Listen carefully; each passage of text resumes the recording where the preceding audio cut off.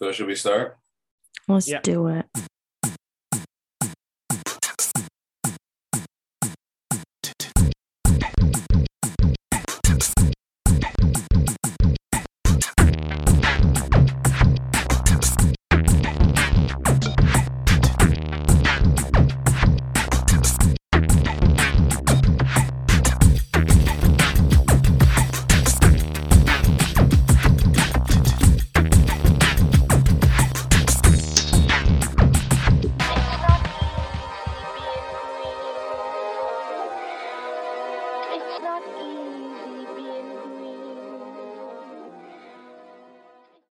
Welcome to the Green Majority here on CIUT 89.5 FM, or perhaps one of our greatly appreciated radio syndicates across the country, or maybe you found us on the podcast event, which can be found anywhere podcasts can be found, including greenmajority.ca, which is our website.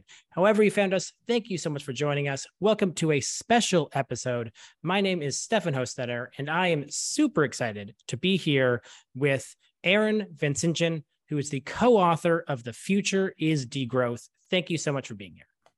Thank you, Stefan. We have mentioned degrowth a couple times recently and definitely previously on the show, in part because it gives such a different look at the climate crisis than 90% of the conversations you normally will get. You know, it really tackles some of the really underlying questions. And so if we're going to do this deep dive into the world of degrowth, probably it's helpful to define some terms, and probably starting with growth in the first place. So very high level, how would you define growth? The second chapter of our book, basically, we focus on trying to define growth. And I would say there's the high level definition, and then there's very different, more specific definitions. But I could say that growth is an ideology, a material process, and a social process, which are all interlinked and self-reinforcing. And specifically, it's a process that is geared towards expansion of the economy. Growth, expansion of the economy. What are those three, you sort of identify those three ways to sort of break it down? Maybe we can get a little deeper and talk about each of those. Yeah, so we could begin with the ideological aspect of growth. When I say the word economic growth, for different people, different kinds of things might come to mind. Some people might think GDP, gross domestic product. Other people might think, some people will say extraction or expansion. There's other people who might say something like progress. So we say that growth is part of a cognitive frame where lots of different ideas are brought together under this one concept, and they're all kind of jumbled together. And that's kind of why we argue that it's actually such an insidious ideology, because in the same sentence, different people might understand very different things from it, but ultimately it's justifying a very particular kind of economy. So to talk about growth as an ideology, we have to go into history a little bit. As we show in our book, and this is based on research by our co-author Matthias Schmelzer, the phrase economic growth was never really used before the 1950s. Like it just wasn't a thing that people talked about. People didn't say we need the economy to grow, which is really strange. Like that, it's if you imagine like, well, okay, in the 1940s, people still recovering from a Great Recession, but they didn't actually say to recover from the Great Recession, we have to grow the economy. No one ever said that. The word economic growth only came about when economists started developing this tool to measure basically the amount of capital production that's happening in an economy, which at the time was gross national product. And that at the time was just a tool, it was a metric. And the people who invented it were like, by the way, don't use this too much. We don't really think it's that useful. But here we are 70 years later, and almost every single economy in the world, every single country gears everything towards GDP.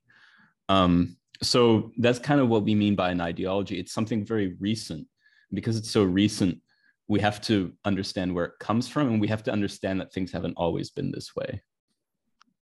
Interesting. So I didn't actually know that. So the idea of economic growth actually came out of the ability to theoretically measure it. It's one of these things that sort of got built backwards. We created something, GDP, to measure something. And then that created this belief that that thing we've now created should always be increasing. Yes. And what we have to also understand the context. This is the 1940s. The world is recovering from the Second World War. The looming threat is communism.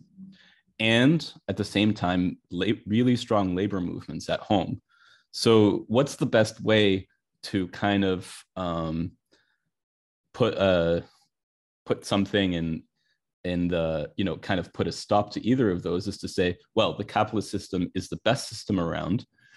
In order for all these unions to get what they're demanding, we need to, the only way that you're going to get that is by growing this system. The only way that you're going to get your demands is first allowing the system to grow. And the same thing was, the only way that a country could get towards a level of material progress was kind of gearing their economy towards economic growth, instead of towards, let's say, making all their services public, or towards trying to create a system that isn't based on profit. So that was the context at the time, and that's where economic growth as an ideology came from. And yeah, it's funny because now you've begun to see all these other indicators come out, of like the growth happiness index and all these different ways to come up with other ways of understanding what a good society or effective society might be. And yet none of them have had the same impacts of creating this, understanding of growth. Yeah, totally. Like there's different countries that once in a while will say, we're not gearing our economy towards growth, towards economic growth anymore. But that is the exception to the rule. New Zealand has recently stated that they switch away from GDP. Bhutan uses the happiness index instead. But essentially, economic growth is so powerful as a measurement precisely because it measures how much is being made, how much profit there is, which doesn't at all translate to well-being in any way. Yeah, and there have been, I think it's interesting how effectively I think people have picked away at GDP. I think generally speaking, a society would understand and accept some of the limits of GDP, whereas way fewer people, I think, would understand the pitch to stop growth. And yet yet that growth mindset was caused by GDP. It's interesting that we've successfully got the tool has got picked away at and proven how it's not so great. And I think a lot of people have begun to get more on board, but the impact of the tool remains as strong as ever. That's right. That's right. And so I presume that the answer to this question is yes, but you can tell me if I'm wrong. Is that what is meant by the hegemony of growth? You sort of have that term in the book. Is that what you mean by it? Sort of the way that growth has become all-encompassing? Yeah, so that's the small part of it. So I mentioned that there's an ideological aspect of growth. There's also a social and material aspect. And I mentioned that they reinforce each other. So social, you could think of as like the kind of society that really makes this ideology function, that greases the wheels of that ideology. So it's a society based on competition, where we're all kind of alienated, and we're all kind of on a treadmill, constantly trying to just survive, working. There's also roots to that society where, you can go back to colonialism and the kind of domination over most of the world, and thinking of them as lesser people, domination over nature. That's kind of the basis of what allows growth to be such a dominant ideology. And then another aspect of the hegemony of growth that really cements it is the material side, where there are benefits that we get from economic growth. When economic growth happens, we just see this abundance of material goods that's created for a specific class, for the class of people that benefit from that. And at the same time, you have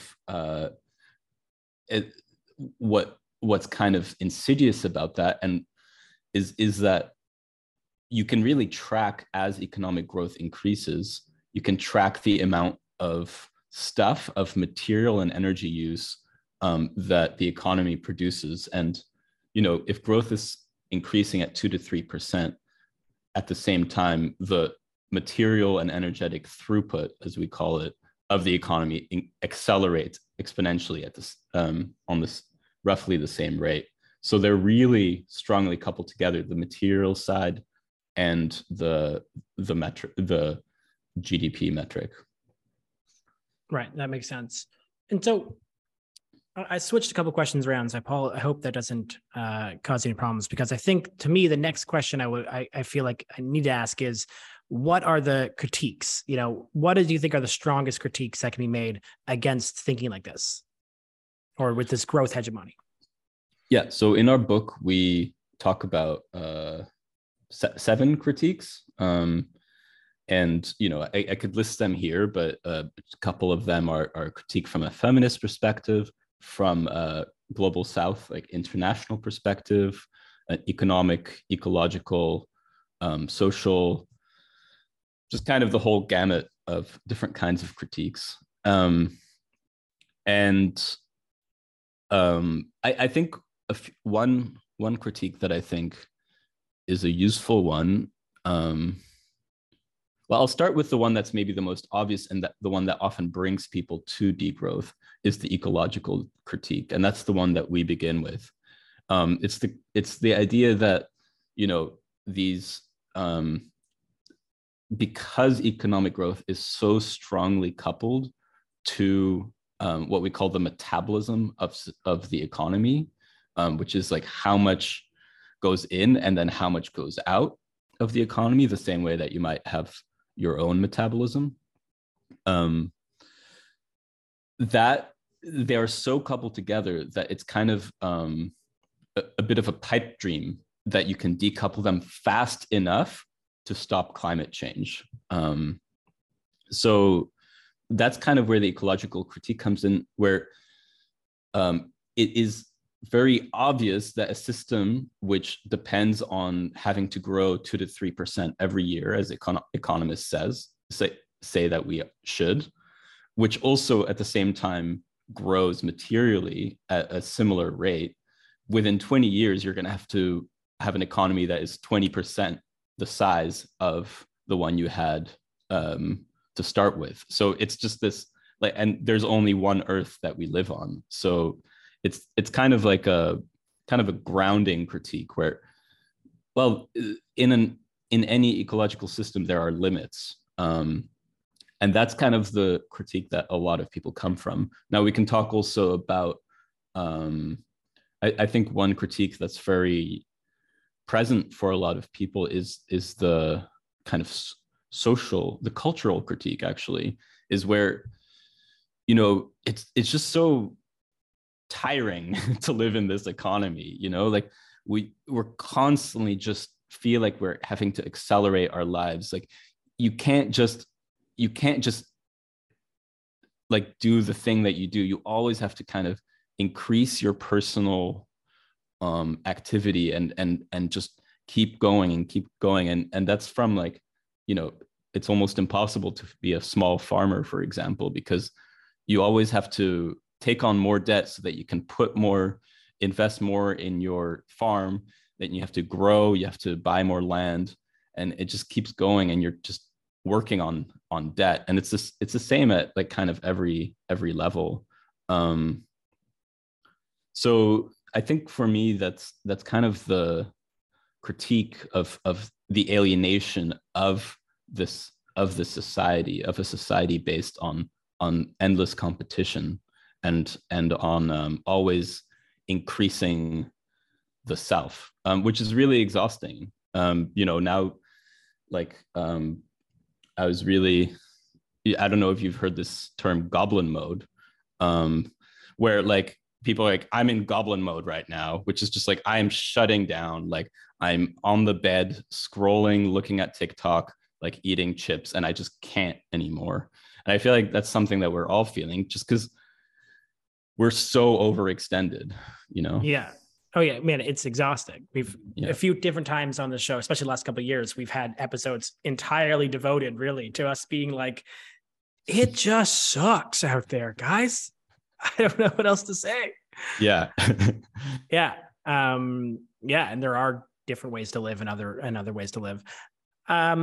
So before we go to our first music break, I'm curious if there's a third critique. Is there any third one that you sort of would throw out there as one last reason why, growth is not something that we should be all striving for? Yeah, I think for me, I think the feminist critique is one that is exceedingly important, but not one that often gets mentioned when people think of degrowth. So one example is if we go back to GDP, if we use the standard GDP metrics, and let's say a man, like a businessman, marries his own housewife, all of a sudden that housewife starts doing the domestic labor for free, though he is paying for the housing and the food bills and everything.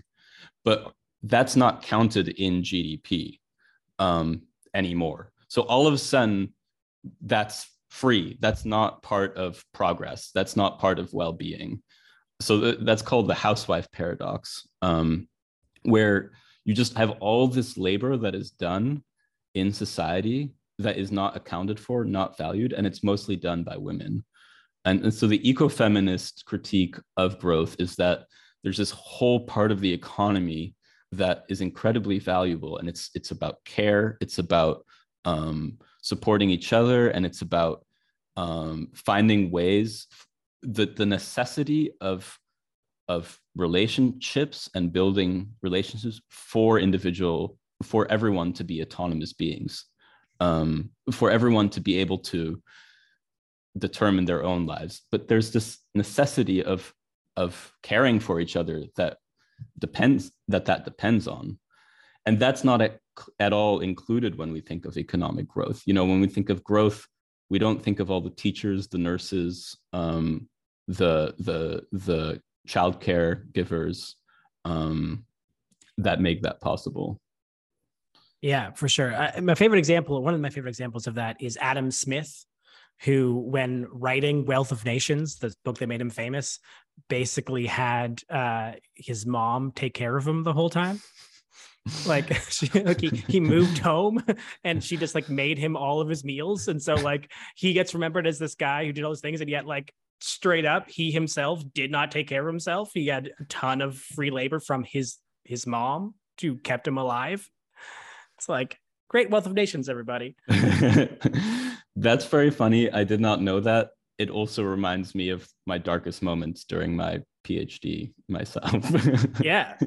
As long as you weren't writing an argument about how the market will solve all while ignoring that, I think you're probably, at least a little better off than Adam Smith in this case.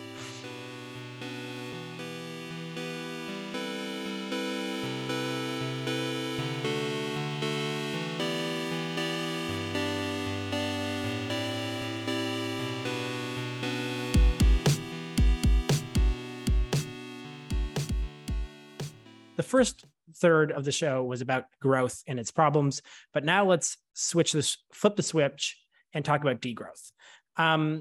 Let's start with, what is degrowth and where did it come from?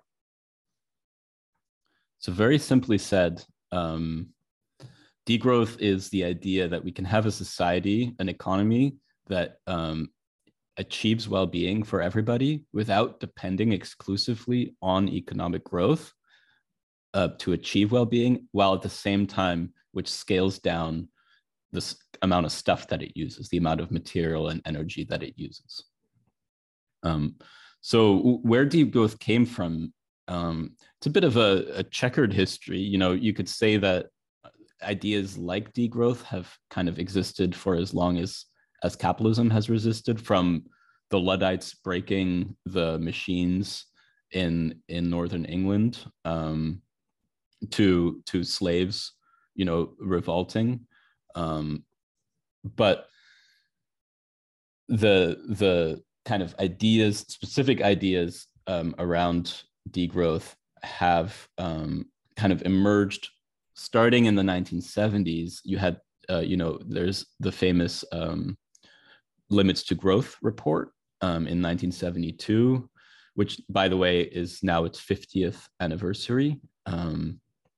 And then in the 1990s, only then was really the term degrowth started to be coined, and that began in France. So you had this kind of, at the time we had all this talk about sustainable development, international development, and kind of the French version of the Adbuster magazine. They put out a whole issue called Sustainable Degrowth, which was kind of like a bit of a troll phrase at the start. You know, they kind of used it as like a just kind of to like rub all these sustainable development types the wrong way, to say, no, like we can shift away from depending on economic growth, and we can do that in a way that achieves well-being for everybody. So then the word degrowth started gaining a kind of a life of its own and became a movement. In the late 2000s, you've had the first international degrowth conference, and I think since then we've had 7 of those. And increasingly, it's become kind of a full-fledged, I would say, like, field of thought and action. Let's look at 2 theoretical versions of a green utopia. You've written about this in the Briar Patch, and I think it's also mentioned in the book, sort of comparing a Green New Deal, which is the thing that a lot of people are sort of pushing for. It's a big progressive vision in movements, with sort of what a version of the changes would be in degrowth, and what are the similarities there and what are the differences? Yeah, that's a really good question.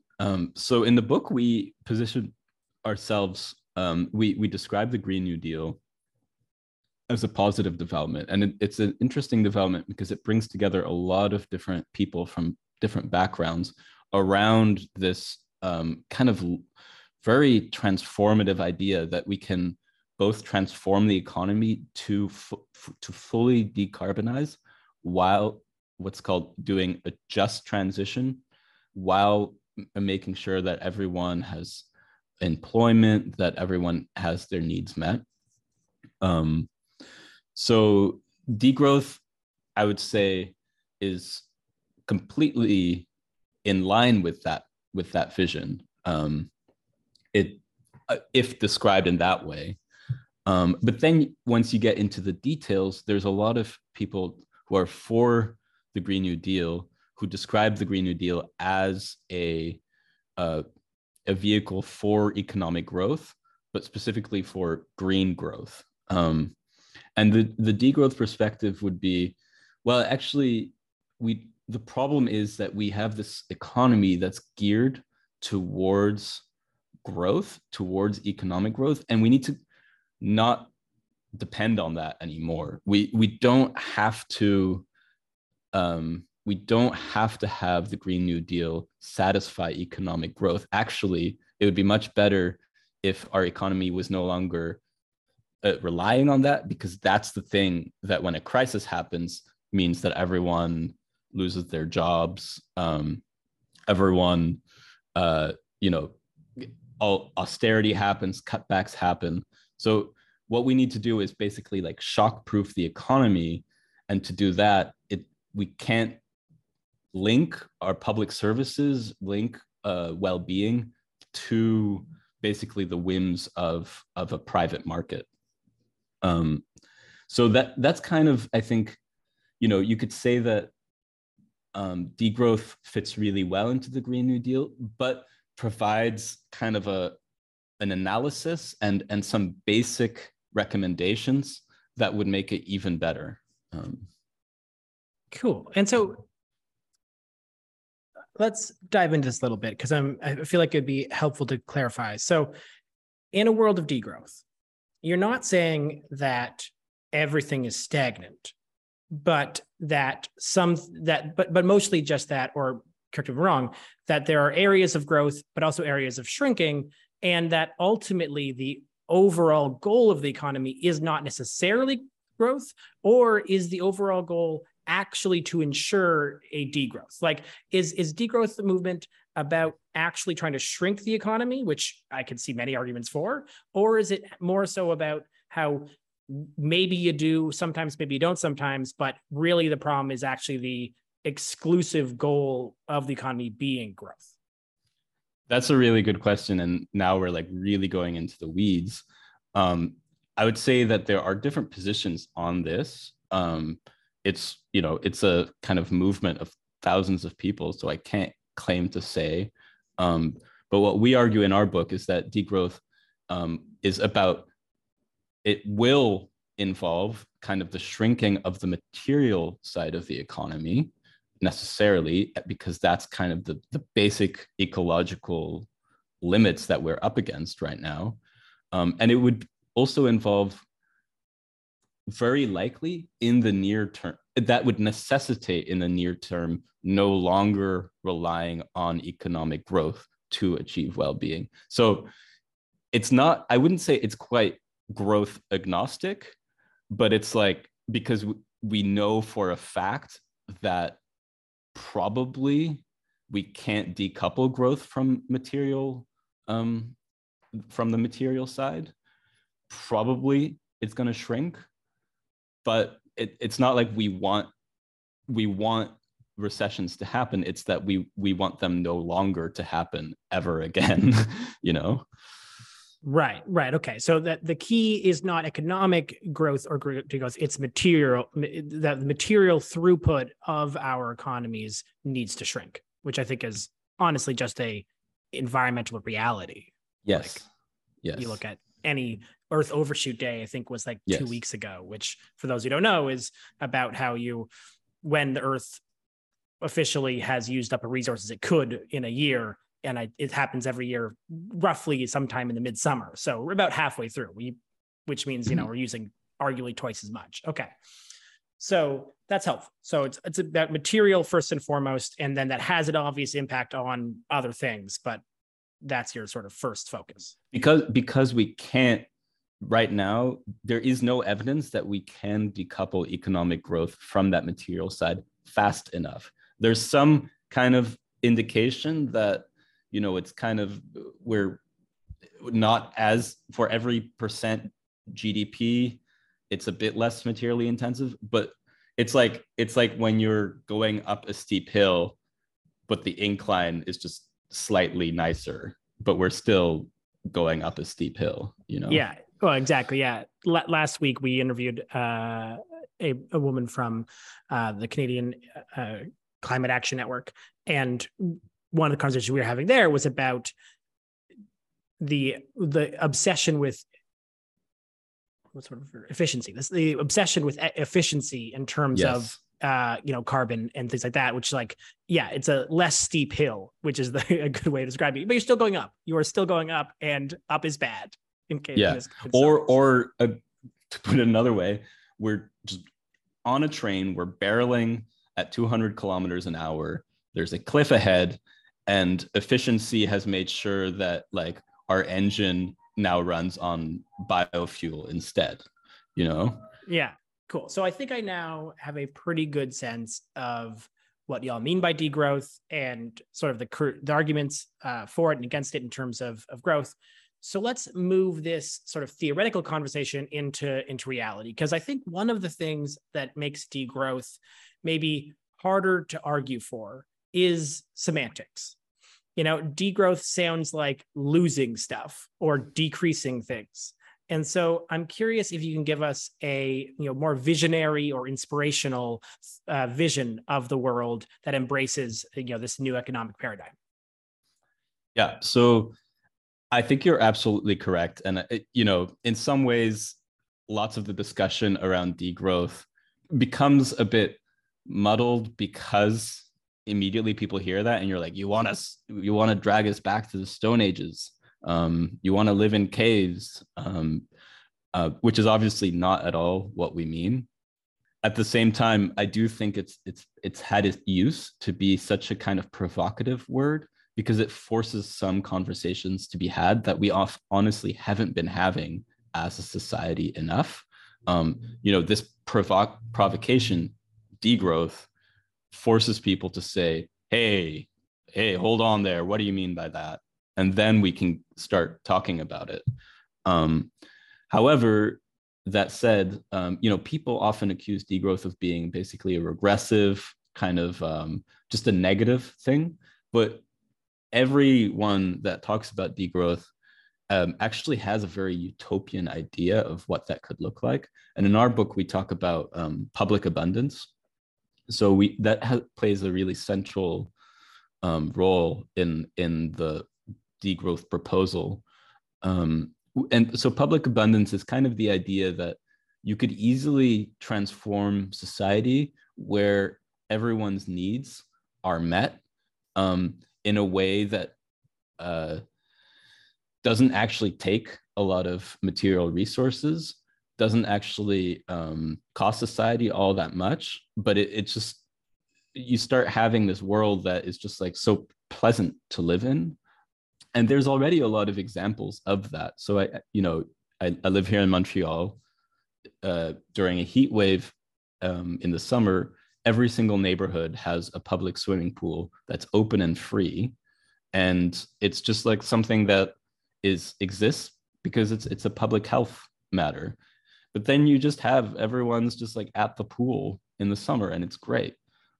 And then, you have in lots of cities, you have car sharing cooperatives, you have city bike systems, public transit that's affordable. In Quebec as well, we have a childcare system so everyone can afford childcare, and it's basically run through state support. But you can start kind of imagining that on many aspects of the economy. For example, one that a lot of people, when I say it, a lot of people are like, whoa, that's cool. It's like, we all have to do stuff at home where we're like fixing up our house or we like trying to help our friends build a shed or something. And then we all go to Home Depot to buy the exact same tools. And then we all have these tools that are like in our tool shed, which we also have to build. And then it's just this like kind of absurd thing. You go to a street, and on any given street, there's probably 100 of the same tools, but like we're not using them. We only use each of them like once a year. So you can imagine tool libraries in any neighborhood where you can just go, you take the tool at very little cost, bring it back. So it's like libraries of everything almost. Like, so that's kind of what public abundance could look like.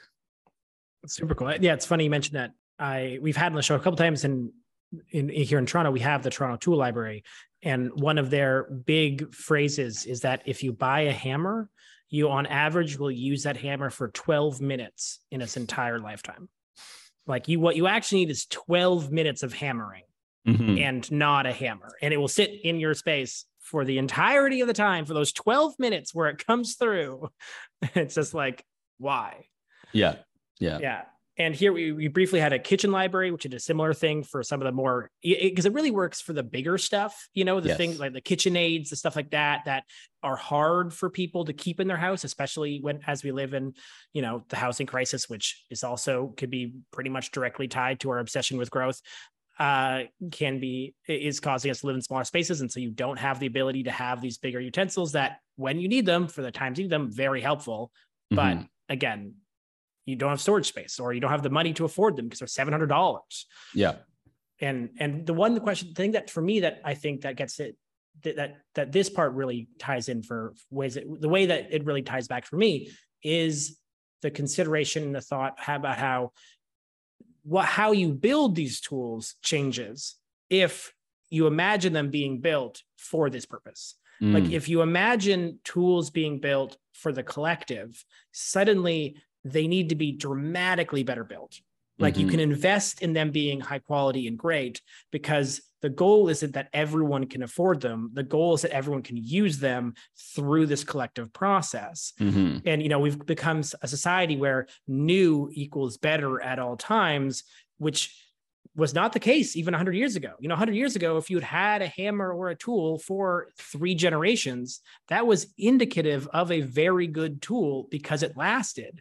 Whereas now, if you don't have the new thing, it must not be good, and it's a complete switch that if you can just imagine us building for the collective and repeated use, you don't have all the junk. Like it feels like half the things we own don't work.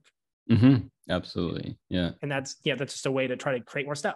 Yeah. How can we build towards these worlds? Yeah. So in our book, we kind of divide the book between like, is degrowth necessary? We argue yes. Is it something that's desirable?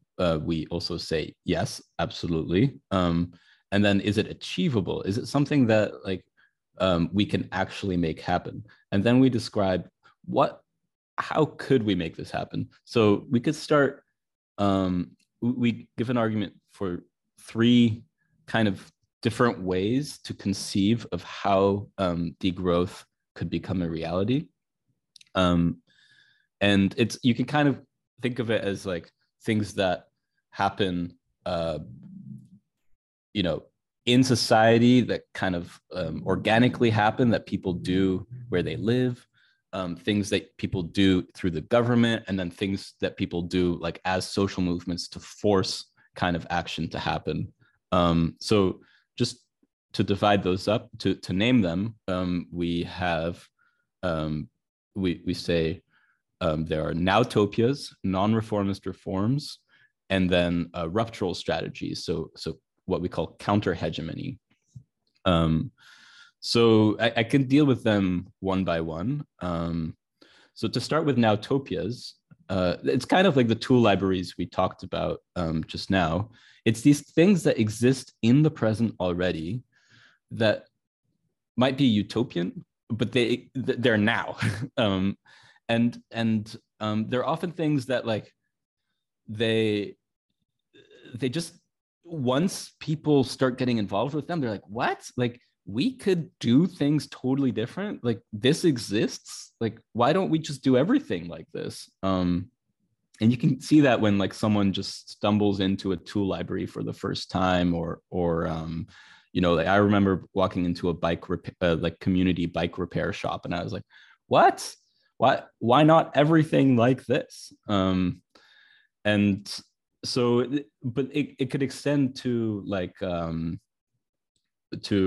community gardens, cooperative housing, things like that.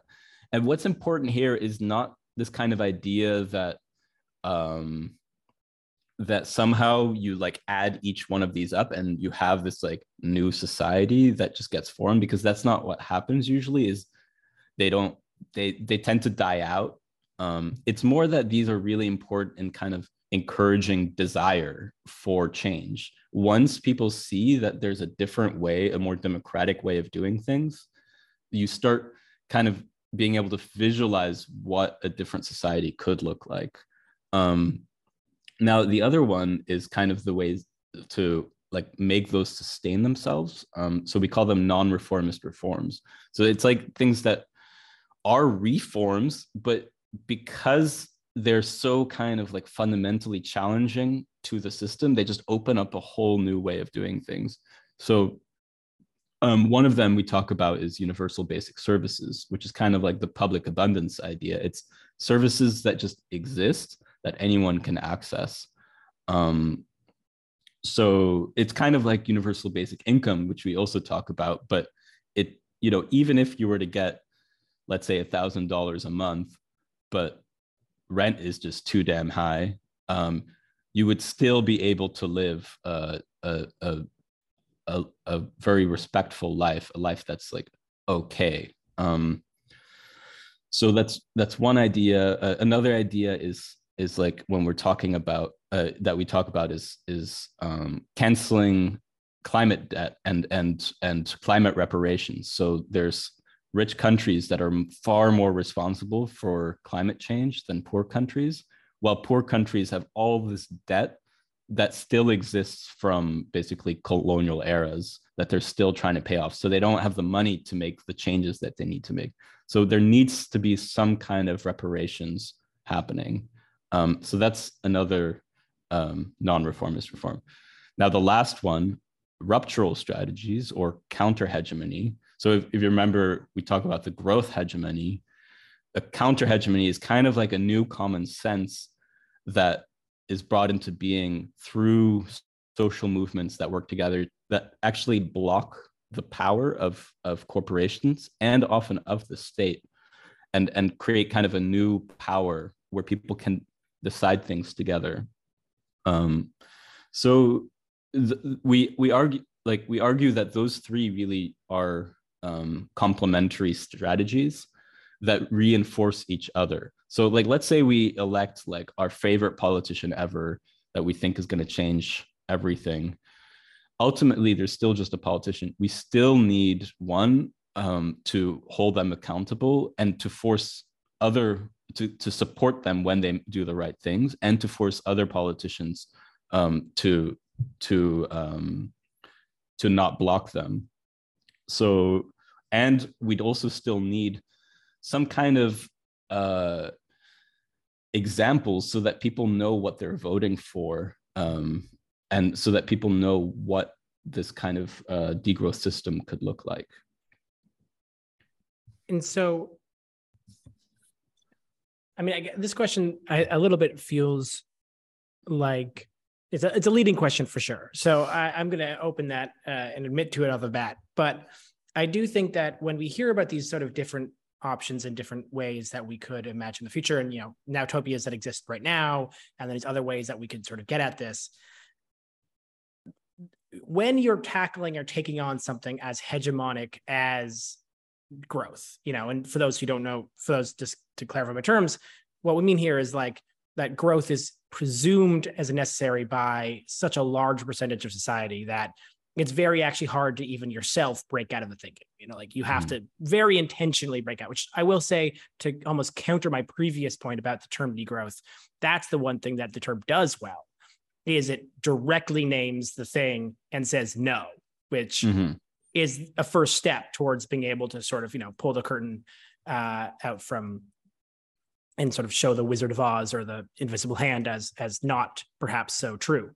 But it is, to take on something that big and that overwhelming is daunting. And I think a lot of people, I'm sure, would look at it and be like, I don't know if we, in the same way that the question of whether or not we can decouple fast enough is an interesting one. There's a second question of whether or not we can change the system fast enough to get toward even climate change. Like I'm sure there are people out there who hear this and are like, man, that does sound great. That would be amazing. But we have 20 years on climate change right now. We don't have time to rethink our entire economic system. We have to take it on to the way. And so what would you say to those people? And, do you see degrowth movement as one that the world can achieve?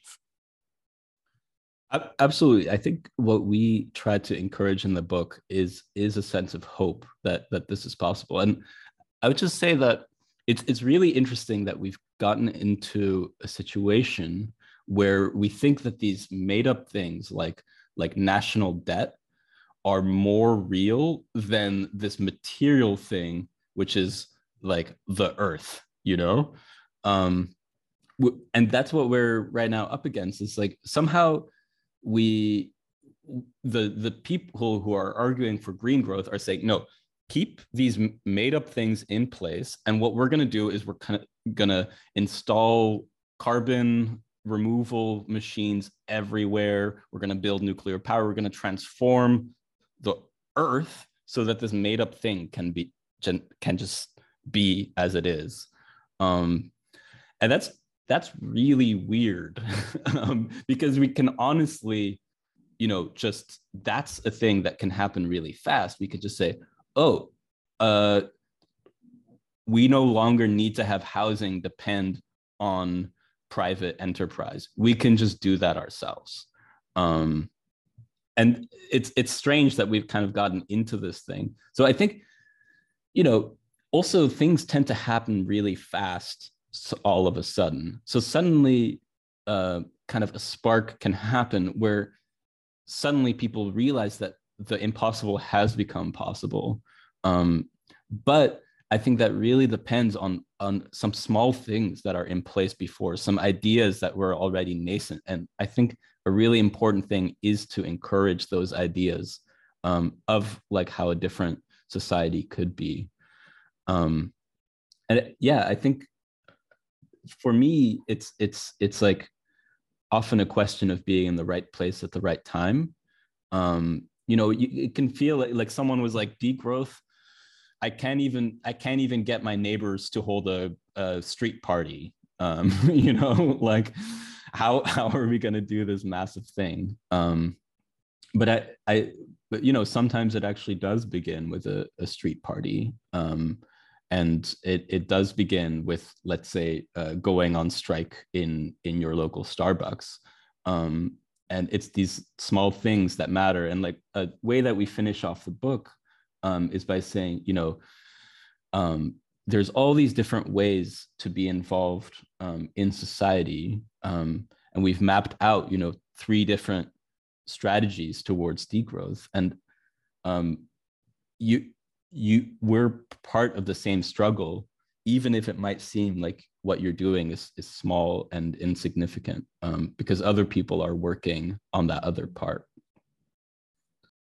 Right. Yeah, that makes sense. I mean, yeah, the struggle is so huge that it's going to take everyone doing every little piece of it, and then things do, piece by piece of piece, you got to find something there. So I think that gives people a nice sort of way to imagine themselves sort of taking their first steps. But I wonder if you can give us, as beginning, a couple more questions left, but as a way beginning to close this conversation, what do you sort of see as the future of the degrowth movement? Yeah, so I think the last concluding chapter, which is quite short, is called not the future is degrowth, but the future of degrowth. And there we kind of outline a few different things, which are like, these are some things that the degrowth movement and that we all kind of have to deal with. So one of them is, I'm not going to list all of them, but one of them is geopolitics. Like all of a sudden, something world changing happens, like Russia invades Ukraine. A lot of progress is out the window. Fossil fuel companies are making more money than ever.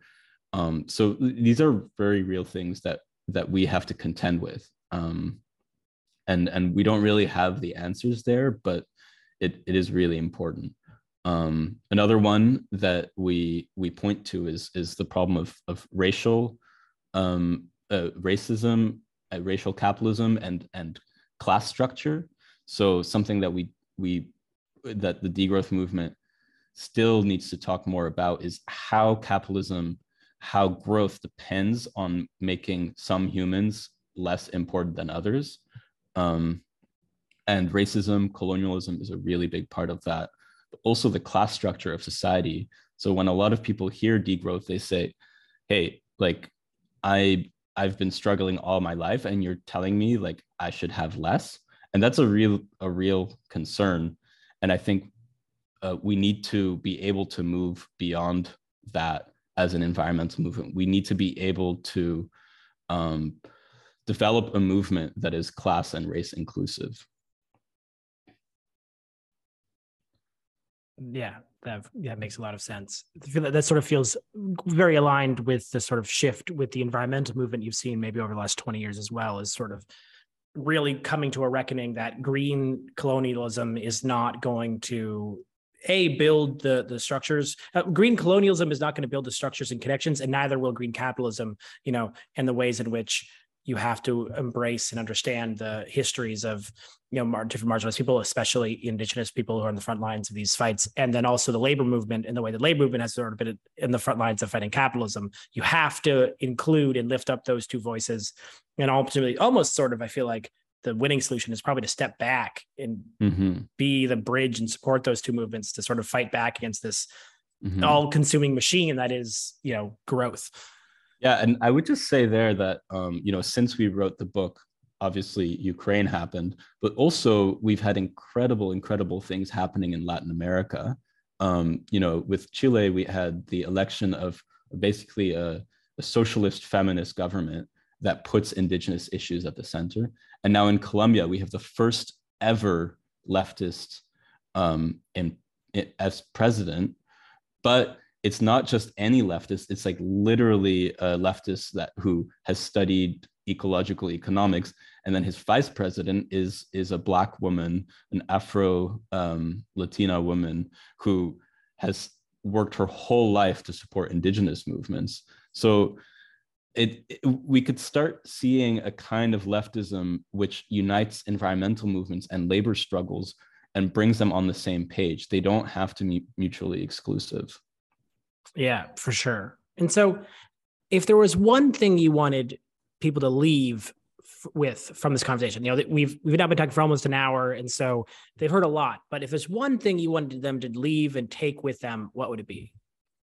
Maybe, the world is a very depressing place and it can all feel pretty overwhelming. But there are all ways that we can all work towards something, and we can work towards it together. And I think degrowth is a key part of that conversation.